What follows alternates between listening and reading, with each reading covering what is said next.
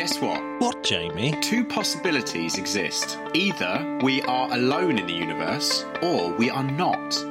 Both are equally terrifying. Who said that? Yes, Arthur C. Clarke. There we go, done. The Interplanetary Podcast. The exploration of space for the benefit of all mankind. Your hosts, here in London, Matthew Russell and Jamie Franklin. Once president of the British Interplanetary Society. Matt, what's been going on? I'll tell you what's been going on. We've had a correction of a correction.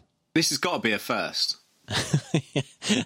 So Paul wrote in again. He was ever so apologetic. Oh, it's our mate Paul. He's got something wrong from correcting us. No, we got it wrong again. Oh, for... Yeah, but you know we were talking about the Canadarm. Yeah. Now I'm thinking about it. Of course, it actually annoys me that I wasn't really thinking properly. But it never was on Mir. It was always in the sort of loading bay of the space shuttle. Right. That's where it lived. So it was going up and down and up and down. So neither did Chris Hadfield take it up for the first time or take it down anywhere. It was just always on the shuttle. Chris was just the first Canadian to drive the thing.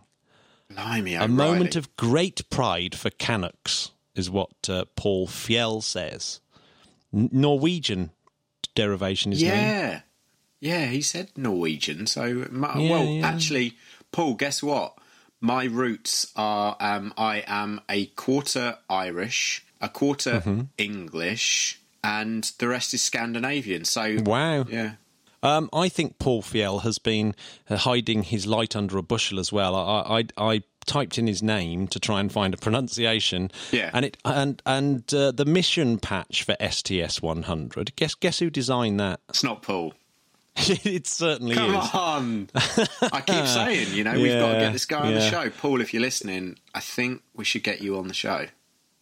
Yeah, well, he came back with his correction pretty much on the day of release. So, well, an avid listener. He passed the test again. It was a double test. Double test. We were testing you, Paul. Come on. Hey, Matt, what do you know about Sputnik? What do I know? Do you know what I know? Tell me what you know. I know that there's another Arthur C. Clarke quote about Sputnik. Go on. Do you want to hear it? Yeah. He goes like this. I was in Barcelona for the 8th International Astronautical Congress, which will go on to the 68th in a minute, by the way. We had all swapping back into Brummy accent. Yeah. Okay. Yeah, sorry. Well, we'll go into the 68th later. We had already retired to our hotel rooms after a busy day of presentations by the time the news broke. One delegate, noticing that there were 23 American and 5 Soviet papers at the Congress, remarked that while the Americans talked a lot about spaceflight, the Russians just went ahead and did it. Wow, that's cool, isn't it? That was Arthur C. Clarke talking in Spectrum on the 50th anniversary of the of Sputnik. Such a dude. So 60th anniversary. 60th anniversary on the 4th of October, which is the day before my mum's birthday. Start of the space race. 60 years ago. So what are we going to do on the 4th? Well, I guess we're going to have a little party, Jamie, because it's the start of the space race. It's the start of the space race. Imagine the kind of geeks we would get at a Sputnik 60th anniversary party. I mean, I know that some of our listeners would probably quite like to go, but I'm just saying. I think it's quite a stylish thing as well, Sputnik. I genuinely think that it influenced furniture design and all sorts of things, didn't it? It did. And I love that thing that the phrase beatnik comes from Sputnik. Really? I never knew that. It was Herb Caen coined the term beatnik in his article about the Beat Generation. Well, I quite like the Beat Generation, Matt, because they're kooky. They don't go by the rules. And I think that their parents didn't understand them either. I mean, you could say that Sputnik, not only did it start the space race, but it started popular culture. I said it, Jamie. I said it. So, 60 years ago, it's the brainchild of Sergei Korolev. Absolute ledge. And it launched from Tyuratum, which is now known as Baikonur Cosmodrome, which, of course, is pretty much the most famous Do you know what? Actually, I've got to say this. I've been watching Astronauts on the telly, and I do enjoy that programme a hell of a lot. It's brilliant. And, of course, it was sad not to see Jackie in all of them. But this week it was annoying me because they were at Kennedy Space Centre and they kept saying, and it's the home of human space flight. And I was thinking, God, I wonder what the Russians have to say about that, being no one's flown from America for ages, and the first people to fly into space were from Russia. So it's not really the home of human space flight, is it? I mean, I know a lot of people went from there, but come on. They said it not once, but loads of times. Come on. Just stop. You know what I mean? And when they were showing shots of the night sky, you know that thing where you see like the Milky Way in all its glory in those kind of transition cuts, they kept showing the southern hemisphere. That was annoying me a little bit as well. And also, all those naughty astronaut candidates that are out there watching, you need to listen to this podcast, because some of the questions that were being asked in your interview, you should have easily have answered. And I was almost shouting at the screen. Matt, this is why we need to do TV, because God knows we don't make mistakes, and you can ask Paul that. Yeah. That's good. So I'm assuming we're both going on Astronauts in the next season, seeing if we can get through. I would be really surprised if they don't just send us straight up. They'll probably just give me a couple of questions, and then they'll be like, "Look, can we fast track this guy?" What's that thing you get in tennis? You get that. You get a bye, don't you? Is that what it is? You get a bye. But I think that's what I would get. You know? Yeah. Yeah. Anyway, we're back to Sputnik. You're making me digress. Yeah, I digressed quite a bit there. So originally they were making this thing called Object D, yes, which was a really extraordinary looking cone-like thing that could do lots of experiments, solar wind, magnetic field, cosmic rays. But when they built the R7 engines, it turned out that they weren't quite powerful enough to launch this heavy Object D. And then they started getting really panicked and going, oh no, the Americans are going to beat us into space. So they quickly came up with Object PS, or Sputnik as we know it. Yeah. Object PS. Do you know what Sputnik means? Isn't it something that is a travelling with a traveller? Yeah, it's the companion of a traveller. So the Earth is travelling round the sun, and then it had a little companion, Sputnik. Oh, it's good, isn't it? It's very cute, isn't it? Yeah. Yeah, sweet. Yeah. So Sputnik, which were the Object PS, on 22nd of September, the R7 rocket was being assembled. And that rocket, it was a modified R7, and it was called Sputnik as well, 8K71 PS. And then it launched, and then they waited 90 minutes before Korolev phoned up Nikita Khrushchev to say, we've done it. We've done it. Imagine getting that. Imagine how excited you'd be. I mean, it has to be said. Mind-blowing. It's a major achievement. What's really weird is apparently the Russians didn't really celebrate it that much. In some of the newspapers, it sort of made like a column here or there. And it was only when they realised the reaction of America and the West that they thought, hang on a second, like, we've scored a massive really coup here. Yeah. Which is extraordinary, isn't it? So there was loads of satellite stations in the Soviet Union. Matt, do you know where? Sorry to interrupt, but do you know where else has a massive coup? Go on. Trafalgar Square. Oh, because of the pigeons. Yeah. Do you like that? Oh, I do quite like it. It's pretty good, isn't it? It's actually awful. That's going to be a bit of tape on the cutting room floor. Edit the hell out of it. So, God, we have been digressing like hell. If this was going to be a short podcast, we have really much. Let's hurry up, quick. So the booster rocket was tracked by the Lovell Telescope from the Jodrell Bank Observatory in this country, and Canada's Newbrook Observatory managed to photograph Sputnik itself streaking across the sky. And although it was, highly polished silver, it was silver in colour, that is. It wasn't really that bright, and most people seeing it were probably seeing the booster rocket that it had flown up on. I wonder what people thought when they saw it and didn't know what was happening. I mean, they must have thought it was a UFO. No, because you'd really have to look very hard to see it. It's not like the ISS, which is like really, really bright. And bearing in mind, actually, Sputnik was flying twice. No, I mean like locals. Oh, yeah, I mean the locals. But yeah, the locals who didn't know. You know, if you're just a farmer... oh, yeah, and this massive R7 rocket goes up. Oh, yeah.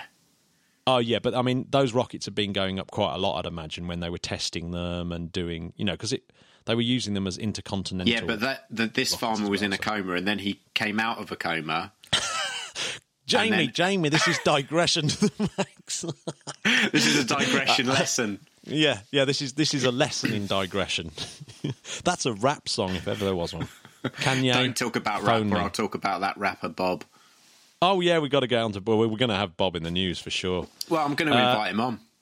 Oh yes, that's a quite good idea actually. Yeah. So the sphere, anyway, it's nowhere near as big as ISS, flying twice as high. It's only 58 centimetres in diameter, but it weighs quite a lot, 84 bags of sugar, and I think that's pretty heavy.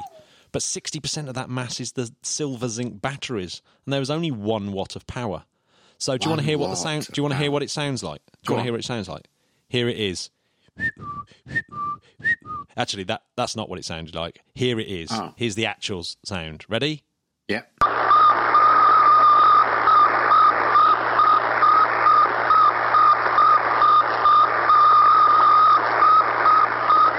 There you go. So, analysis of those little radio bleeps could tell you all about the density of the ionosphere and the temperature and pressure. So that's cool, isn't it? So wow, there was so cool. Proper science going on, and you could probably have done that science if you were a little radio ham. How cool is that? Really cool. So do you know how fast it was travelling? No, tell me. 18,000 miles an hour. That's quick. It was going around the Earth every 98 minutes and flying over the USA 7 times a day. Jeez. Yeah, that's cool amazing. Was that? So cool.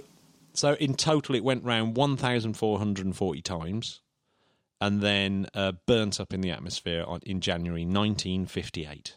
Did any of it get back into the... Oh, do you know what? I mean, is there anything in a museum? Yeah, so one man in Encino, California. Is it Encino or Encino? I never know. Encino in California woke up in the morning and noticed something glowing in his backyard. So he went out and it was a euphemism. piece of... No. Yeah. It may have been a fox. And it proved to be a bit of plastic tubing of the type used on Sputnik. Oh. But no one's been able to prove whether this is a fact.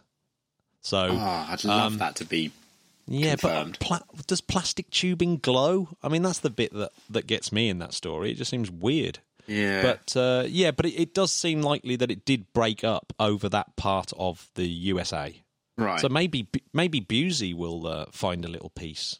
I think we need to speak to our mate Busey and find out. Yeah. Yeah, maybe he has. Maybe he's found a little piece of Sputnik. If I know Busey, it'll be 2 of the aerials, and then he'll do a little paradiddle on some... Well, he is a powerhouse drummer, as the... was it the Enemy or the Kerrang called him? I'm sure he'll tell us. Yeah, he'll phone him. Maybe we'll get a correction on it. I can't believe I called it the Kerrang. What a grandad. So there was a thing called the International Geophysical Year, which was... The International Geophysical Year, or year, as you lot say. Year. It just doesn't sound right, Jamie. I don't like it. Well, it is. So and this was something that a bloke called Lloyd Berkner had decided to do, and it was to coincide with the solar cycle, so the 11-year cycle of sunspot activity and a high point in that. But it was to try and get the East and West to cooperate again in science. And so they announced this geophysical year, 1957 to 1958, and both Russia and America said that they were going to try and do this satellite launch in that year. So it shouldn't be that big a surprise that they did. So But you can imagine, in America, they were so embarrassed by this launch, like properly embarrassed. Yeah, I bet. And then they thought, well, don't worry, we've got our Vanguard TV3 rocket going up soon. Yeah, so we're just going to put someone on the moon. Well, they tried to get a satellite up, and the very first time they tried to get a satellite up really quickly in December, it blew up on the launch pad. And this is my favourite bit of the Sputnik story. So the Soviet delegation to the United Nations then announced that they would help their US counterparts with technical assistance under the Soviet Programme for Underdeveloped Countries. That's incredible. Underdeveloped.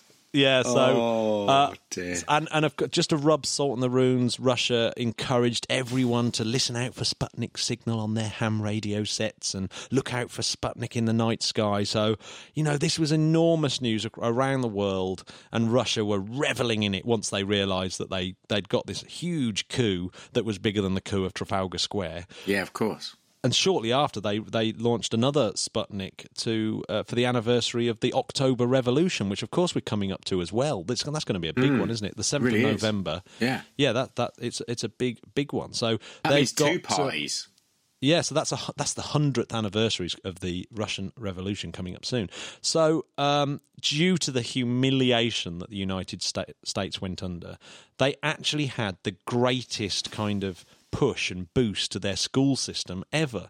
So this is a person called Shirley Malcolm, and this was an interview I saw in the New York Times. They were just a student at the time. They said, "We stopped having throwaway science and started having real science. Sputnik kind of crossed the barrier.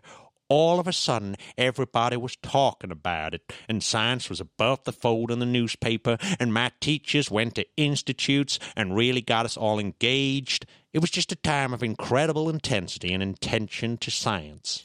That's a great quote, but I was distracted because you sounded like the creepy old granddad from Family Guy. Oh, did I? Hope you don't find that money strapped to my thigh. Yeah, very weird. Please don't do that again. His name was Shirley Malcolms.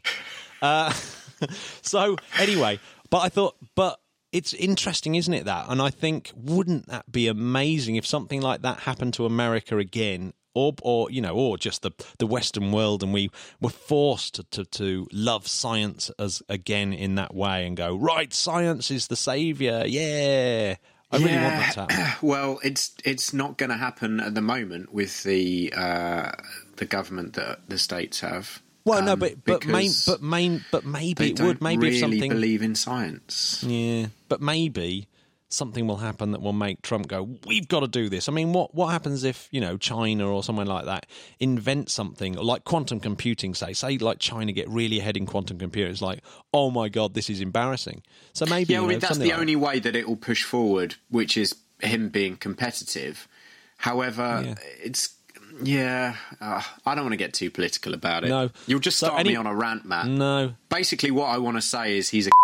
No. So, yes, that gives me the opportunity to use my beep again. Exactly. Anyway, it led to the creation of the Advanced Research Project Agency, or ARPA, which then became DARPA in 1972, the D for defence, of course. And then, of course, at the same time, they created NASA, which came out of the old knacker. And that's where the expression to be a bit of a knacker comes from. I thought that was an old horse. So, there's a couple of duplicates. So there's one there was 2 that were definitely made up as backups. One that's in the Energia Museum, which is in the Moscow suburbs. But I think you can only look at that by appointment only. And there's another one in the Seattle Museum of Flight, which was donated by an anonymous buyer in 2001. But it's had all its internal components removed. But they were certainly there at one point. And there's dozens of replicas that have been made since then, one of which, of course, is famously in the London Science Museum, which I'm sure you've seen. Yeah, absolutely. We saw it together. Thanks for remembering. Yeah. Yes, we've seen it. Haven't we seen it twice together or just the once? Yeah, I think so. Was that the time where I tried to hold hands and you knocked it away? Yeah. Yeah.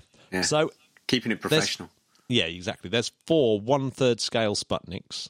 and they were sent to Mir on different rockets. They went up in 3 different rocket launches. But Sputnik 40 was deployed into orbit on the 40th anniversary. When I say 40th anniversary, it was actually a month late, and even the launch itself up to Mir was a day late. So that launched on the 5th of October, 40 years later. And Sputnik 41 was released a year later. Wow. And then Sputnik 99 was released out of Mir in 1999. So that's cool. Did you get a flake with that? Yeah, I think so. Well, actually, there is a bit of a commercial problem here, because Sputnik 99 had Swatch decided to kind of sponsor it and decided that they wanted their trademark slogan kind of beeped out of it. But that's a flagrant misuse of amateur radio band. So after loads of protests, the thing was launched without any batteries. And so it just became a passive piece of space junk. Oh, I never knew that bit of info. Unlucky, Swatch. Yeah, and the Sputnik 40 backup was destroyed when Mir deorbited. And these things were built by students from Russia and France. Amateur radio satellites. Unbelievable. So, yeah, that's cool, isn't it? They've all burnt up now, though. They've all fallen out of orbit and burnt up. So, well, my Sputnik, goodness. Sputnik 60 years off. of cool. Hey, Matt. Yes. You know what we should move on to? Should we move on to Astronaut of the Week? Astronaut of the Week. Play the jingle. It's time for Astronaut of the Week.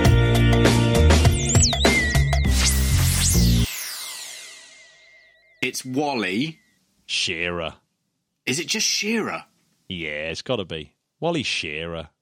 We're going to get corrected again. Oh, no. This will be embarrassing corrected on that one, but I'm pretty certain it is. Walter Marty Wally Shearer Jr. Absolute legend. So, Matt, where's he it start? died 10 years ago. but at a pretty ripe old age, I believe. Am I right? So, American naval officer, aviator, aeronautical engineer, test pilot, and one of the original 7 astronauts chosen for Project Mercury. Is that correct? Yes. Yeah, so he is one of the Mercury 7. Of course, dang. Yeah, in the Mercury, of course, being Mercury 7, their most famous, the most famous portrait of them portrayal of them is the film The Right Stuff, and he was played by Lance Henriksen, who is most famous for his role as Bishop, the android in the Alien movies. Incredible. But my favourite role I ever saw him in was Hard Target. Oh, you can't go wrong. Jean-Claude Van Damme. Was that Van Damme? That sounded like No, Arnie. no, stop it. Shh. So, 55 years ago, almost to the day, he flew the 6-orbit, 9-hour Mercury Atlas 8 mission on October the 3rd, 1962. So that's why I chose him, because we're coming up to a bit of an anniversary of that. Yeah, absolutely. So do you want to hear some of his firsts? Give me some stats. So some of his stats. Here we go. He's the 5th American and the 9th human being ever to ride into space. Nice. Pretty cool, isn't it? In the 2-man Gemini program, he achieved the first space rendezvous. Okay. Pretty cool. So that's the first time anyone they didn't actually end up docking with something, because that plan went awry, but he ended up sort of rendezvousing with Gemini 7. It's one of my dreams, Matt. What, a space rendezvous? No, just docking with anything. What? Yeah. I just don't know what to say about that. Just move on. In October 1968, he commanded Apollo 7. Yeah. Which had an 11-day low Earth orbit shakedown test of the 3-man Apollo command service module, and he was pretty famous on that because they all got a cold, and he was really, really miserable, like proper miserable, really narky to everyone because they were just all miserable and just trying to do their job and getting really annoyed by ground control. All right. Yeah, and he was the first person to go into space 3 times. And he's that's only person, this one will never be beaten, he's the only person to have flown in Mercury, Gemini and Apollo, logging up 295 hours in space. God, that's a lot of hours. You break them down. So he was a captain in the Navy, and then went on to become. He actually was consultant to CBS News for the Apollo flights, and he was joined by Arthur C. Clarke and Walter Cronkite for the Apollo 11 mission. Oh, so that is cool. those were the three most famous newsreaders that were sort of reading that. I might get on YouTube, see if I can find that clip. Yeah, that'd be pretty cool. Arthur C. Clarke, yeah, Wally Shearer, and Walter Cronkite. It's a power trio. It's a power trio. It's pretty out there, isn't it? Yeah. So his dad was from Philadelphia with Sardinian roots, but he was actually a pilot in the Royal Canadian Air Force doing bombing missions in Germany.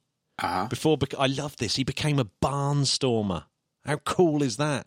What's those that? people it's where you fly like biplanes through as close as you can to the ground at country fairs in America. And his mum, Walter's mum, used to do the wing walking. What? Yeah. In my notes, I've put wong walking. Yeah, I did read that. You probably didn't know what that was. Sounds like some kind of weird Chinese medicine. Yeah. So, yeah, he could. Walter himself, Wally, could fly his dad's plane at the age of 15. Oh, well, he was destined, wasn't he? Destined, wasn't he? And he got a Bachelor of Science in 1945 from the US Naval Academy. Mm-hmm. He married the stepdaughter of an admiral, and he's got 2 children, Walter and Suzanne. And he got his naval wings in 1948, and he was the second pilot in history to log over 1,000 hours in jet aircraft. That's pretty cool, isn't it? So he flew 90 combat missions, mostly in the F-48 Thunderjet in the Korean War, shooting down at least 1 MiG and damaging 2 others.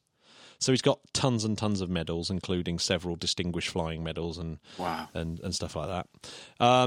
He went on to become a test pilot, testing Sidewinder missiles, and I love this bit. When he was testing one of the Sidewinder missiles, it double backed on him and started chasing his own plane. Oh, God. But he was such a skillful flyer, he managed to kind of run it down and get out of the way. Bloody well. So, good for everyone he did. And obviously, with those credentials, he was whittled down from 110 other test pilots to make it to the Mercury 7. Nice. And his kind of responsibility was life support and the pressurised suits. And I have to say, the pressurised suits of the Mercury programme have to be the coolest ones, the silver ones. For sure. For sure. Even cooler than Elon Musk's. Wow. So, yeah, I think cool. So. They're just goddamn cool. He met President Kennedy with his family on the day that JFK found out about the Russians putting missiles in Cuba. Yeah. So Kennedy was probably a bit distracted. Yeah, just a touch. Gemini 7, by the way, was Borman and Lovell, and that's when he flew up on Gemini 6.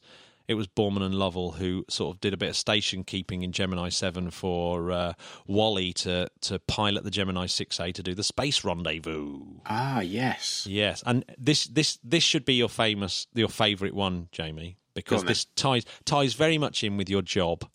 So Wally played Jingle Bells on a harmonica that he'd smuggled into the Gemini craft. Yes. Yeah, and so Hona found out about this, and and obviously just went on a massive advertising spree with Wally Shearer helping them. And the slogan on all the posters was, "Buy a Hona harmonica, and 3 billion people might just look up to you."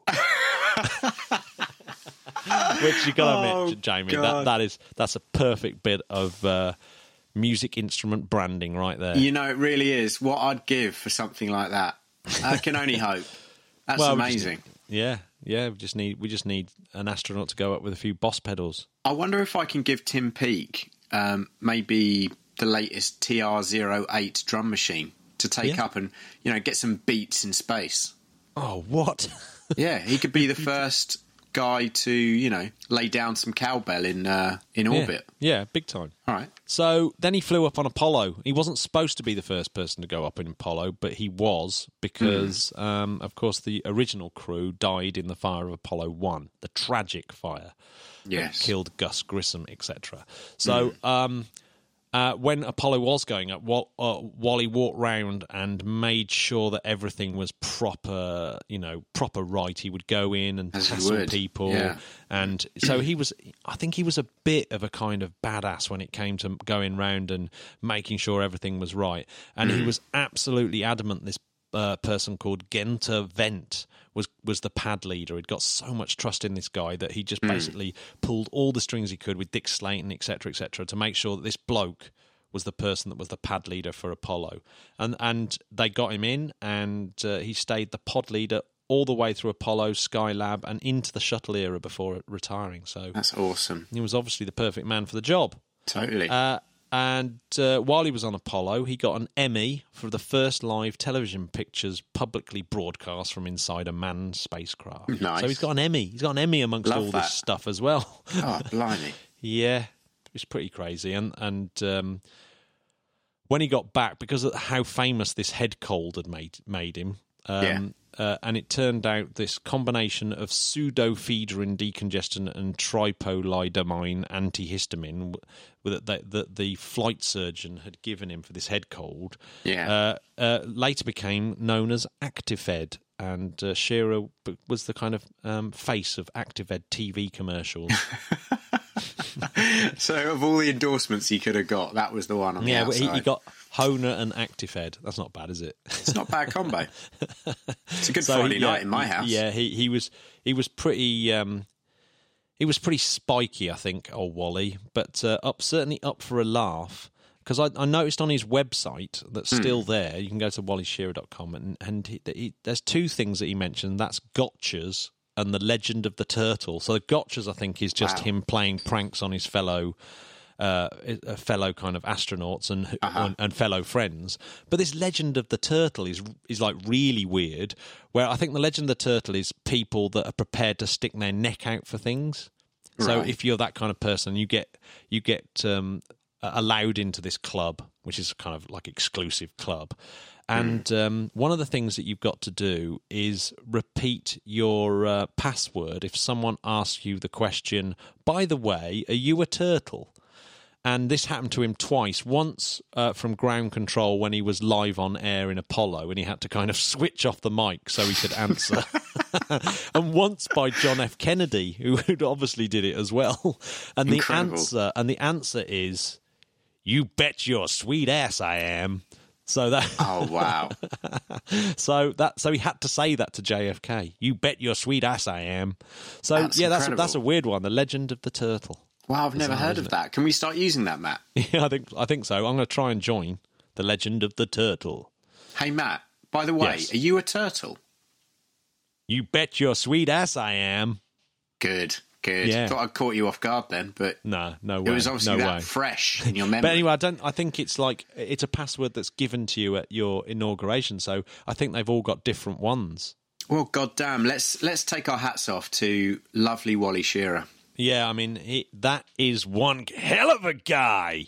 What a guy. Just to show you what kind of a guy he was and how much respect. At his memorial, after he died of a heart attack. While undergoing treatment for cancer. But in his memorial, they had a 3-volley salute, a flyover by 3 FA-18s, and his ashes were committed to the sea aboard the Nimitz-class aircraft, the USS Ronald Reagan. Amazing. So it is a big deal. A big deal. Absolutely big deal. And I think his books look really interesting. Shearer's Space, and he did one on aviation. He did a book about the Mercury 7, and the famous book In the Shadow of the Moon. He wrote a lot of that, and that's the last book with his thoughts in it. You're going to give me a quote, aren't you? Yeah, so I saw a quote on his website. It goes like this. I realise that planet Earth is unique. No, we can't do it in that kind of accent. We can't. No, we're going to go with... I realize that the planet Earth is unique. At least in our solar system, we know that. It's odd that people try to talk about going to some other planet like Earth, and they have no respect whatsoever for the contemplation of traveling to these places. We went to the moon. It took us about 3 days at the speed we went. To go to the sun, I keep kidding about it. At the speed of light, it takes 8 minutes, but you have to go there at night. Oh, wow. What a ledge. Yeah. Good work, Brilliant. Wally. So, Jamie, tell me what's been in the news? What's been in the news? Well, there's been a hurricane, which is horrible. Yeah. Big Hurricane Maria, which pulverised Puerto Rico. Well, hang a second. Isn't Puerto Rico the home of the Arecibo Observatory? It is. Oh man, you know really what Arecibo's famous for, don't you? It's in a couple of Bond movies. I believe Bond has a fight in it in the one where Grace right. Jones is in it, and And it's that also was Licence to Kill, wasn't it? Was it Licence to Kill? Pretty sure. No. It was definitely a Roger Moore one. It's the View to a Kill. Oh, View to a Kill. There we go. And it's also in Contact as well. It's where Jodie Foster is working. That's where Duran Duran did the song, didn't they? What? Puerto With Rico? a view to a kill. Duran Duran did a song for that one. Yeah. I thought you were somehow thinking it was Rio. Nah. So, Matt, they tweeted, "We suffered some damages, but nothing that can't be repaired or replaced. More updates to follow in the coming days as we complete our detailed inspections," which is great news. Yeah, so I think there has been some damage, some wire that goes over the top that's been there all the time. But Could have been a lot worse. And it's fallen down and smashed a bit of the dish. But yeah, it could have been a hell of a lot worse. So I was actually following Nadia Drake's tweets about it because her dad, the famous Frank Drake, Yeah. used to work there, and of course he came up with the Drake equation. How cool is that? So Nadia Drake, I really like her tweets and I really like her blog on National Geographic. It's brilliant. Follow her. Yeah, total follower. Right. So what else has been happening? Well, there was a statistic, Matt. You ready for this? Yeah, statistic. 88% of American adults viewed the August total solar eclipse directly or electronically. That's amazing. This audience 88%. of 215 million adults is nearly twice the size of the viewership of the recent Super Bowl football games. That's pretty Wow, cool, what a isn't stat. it? Yeah, that is pretty cool. So, just for that moment, 88% of Americans. What the heck were the other 12% doing? What were they doing? Well, maybe some of them were in hospital or bedridden, or maybe some of them had night jobs. Oh, you got to feel sorry for the 12% that didn't, because they probably all had very good reasons why they didn't. Now, here's a really exciting one for Britain, is that DARPA have put out a contract for reaction engines of Skylon fame, and to part of their technology for cooling, their sort of super cooling technology for the Sabre engine. So DARPA have starting to put some money into reaction engines. So so there's a bit of momentum there for good old reaction engines and Skylon. Good work. Excellent. Now I'm going to leave you with this last item of news, Jamie. Yeah, it's you've got to laugh or you'll cry. So Flat Earther, rapper B.O.B., real name Bobby Ray Simmons Jr., wants to launch a satellite to gather some crucial evidence about the Earth's shape himself. Yeah, I mean, with he's only the aid of $1 million, which he's trying to raise via the crowdfunding site GoFundMe. I mean, he's only 60 years late, isn't he? I mean, he doesn't realise that people have already there's launched one or quite a two few satellites that have already happened, but maybe he thinks that they're all fake news. It's all and fake he wants news, to, Jamie. He wants to launch his own. I'll tell you what, I'd like to launch something. Yeah. I'd like to launch a website called Go F You, and that's just directed to, and basically everyone can donate. And it basically just means that the rapper B.O.B. You're giving him the oxygen of publicity there, Jamie. The oxygen of publicity. Yeah, that's true. Well, listen, I mean, fair play to him. People are allowed their own opinions, even if they are mental. So I have to say there's a load of space news this week, Jamie, mainly because the 68th International Astronautical Congress, which we spoke about earlier on, the 68th IAC. And it was the 8th one that Arthur C. Clarke heard the news of Sputnik. So 60 years later, surprise, surprise, 68th IAC is happening in Australia right now. And and I should imagine by the time that listeners hear this, that Elon Musk will have given his presentation about the latest in his Mars plan. Yes, I was very excited. I reckon we could spend a lot of time here trying to guess what he's going to do, but I'm not going to. No, let's just wait. No. I mean, all I know is in about 5 years' time, this plan will have been watered down to him taking an electric bus out into the desert with a couple of his mates to go in a solar-powered house for a weekend. Yeah, I think that's what it's going to end up being. And you know what? I'd be totally happy with that. What a lovely weekend. Yeah, it's cool, isn't it? So the Australia announced the Australian Space Agency. Yeah, good on them. But a really important one was cobbers. Russia and the United States have agreed on Wednesday to cooperate on a NASA-led project to build the Deep Space Gateway. Nice. Or, to help start building the Deep Space Gateway.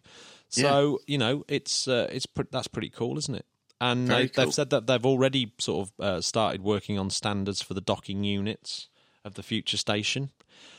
And just as a little side thing, the Canadian Space Agency are considering solar sails for the Deep Space Gateway as a sort of experiment to demonstrate the full potential of solar sails. Really? Yeah. Now, here's another bit of news. There's a stamp coming out to commemorate the 50th anniversary of Australia launching a satellite, pretty much 10 years after the first satellite, the WRESat. Now, what's really weird about that is it does make Australia the 7th nation to have an Earth satellite launched, but it doesn't make it onto the list of nations that managed to launch a satellite using its own rocket. So Australia used basically a Redstone rocket that the Americans had left there for them. So, but they do beat Britain by quite a long way there, or the United Kingdom. So the first was Sputnik 1, then Americans Explorer 1, then France with Asterix, then Japan with Usumi. Now, I just love the name of China's. The Dongfang Hong that launched on Long March 1. And that is good. And that means East is red. Yeah, there we go. And also good. In at number 6, United Kingdom with Prospero and the Black Arrow, the one and only space launch by United Kingdom. I love the way you're reading it like the top 10 singles charts. In at 7, India. In at 7. In at 8, Israel. There we go. I think we should finish on a space fact. And being that Arthur C. Clarke has been popping up a lot in today's episode, I want to finish on this space fact, Jamie. Go on, then. And it is this, that Wernher von Braun used Arthur C. Clarke's book, The Exploration of Space, to convince President Kennedy that it was possible to go to the moon. Dang. That's an actual fact. So we start off tipping the cap to Arthur C, and we're going to end it. Yeah, so Arthur C. Clarke has had a lot of influence. Yeah, he really did. It was his influence on satellites full stop has been pretty phenomenal. Well, yep. I don't know what to say, Matt. The Interplanetary Podcast. Putting the ace back into space.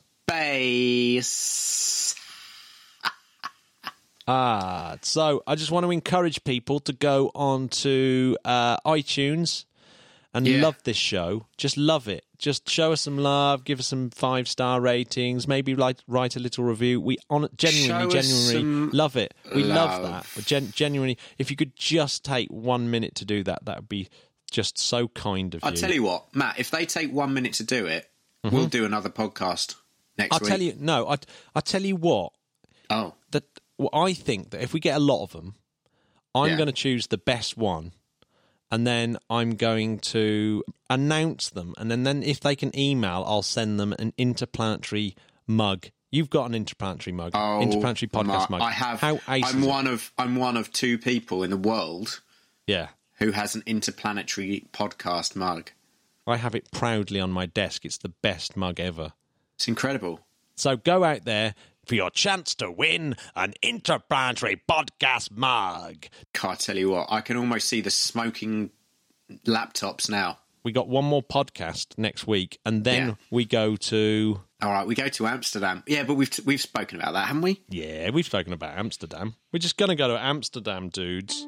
What we're going to do is we're going to get some great space interviews in another country. It's the first official overseas road trip of the Interplanetary Podcast. It's going to be absolutely epic.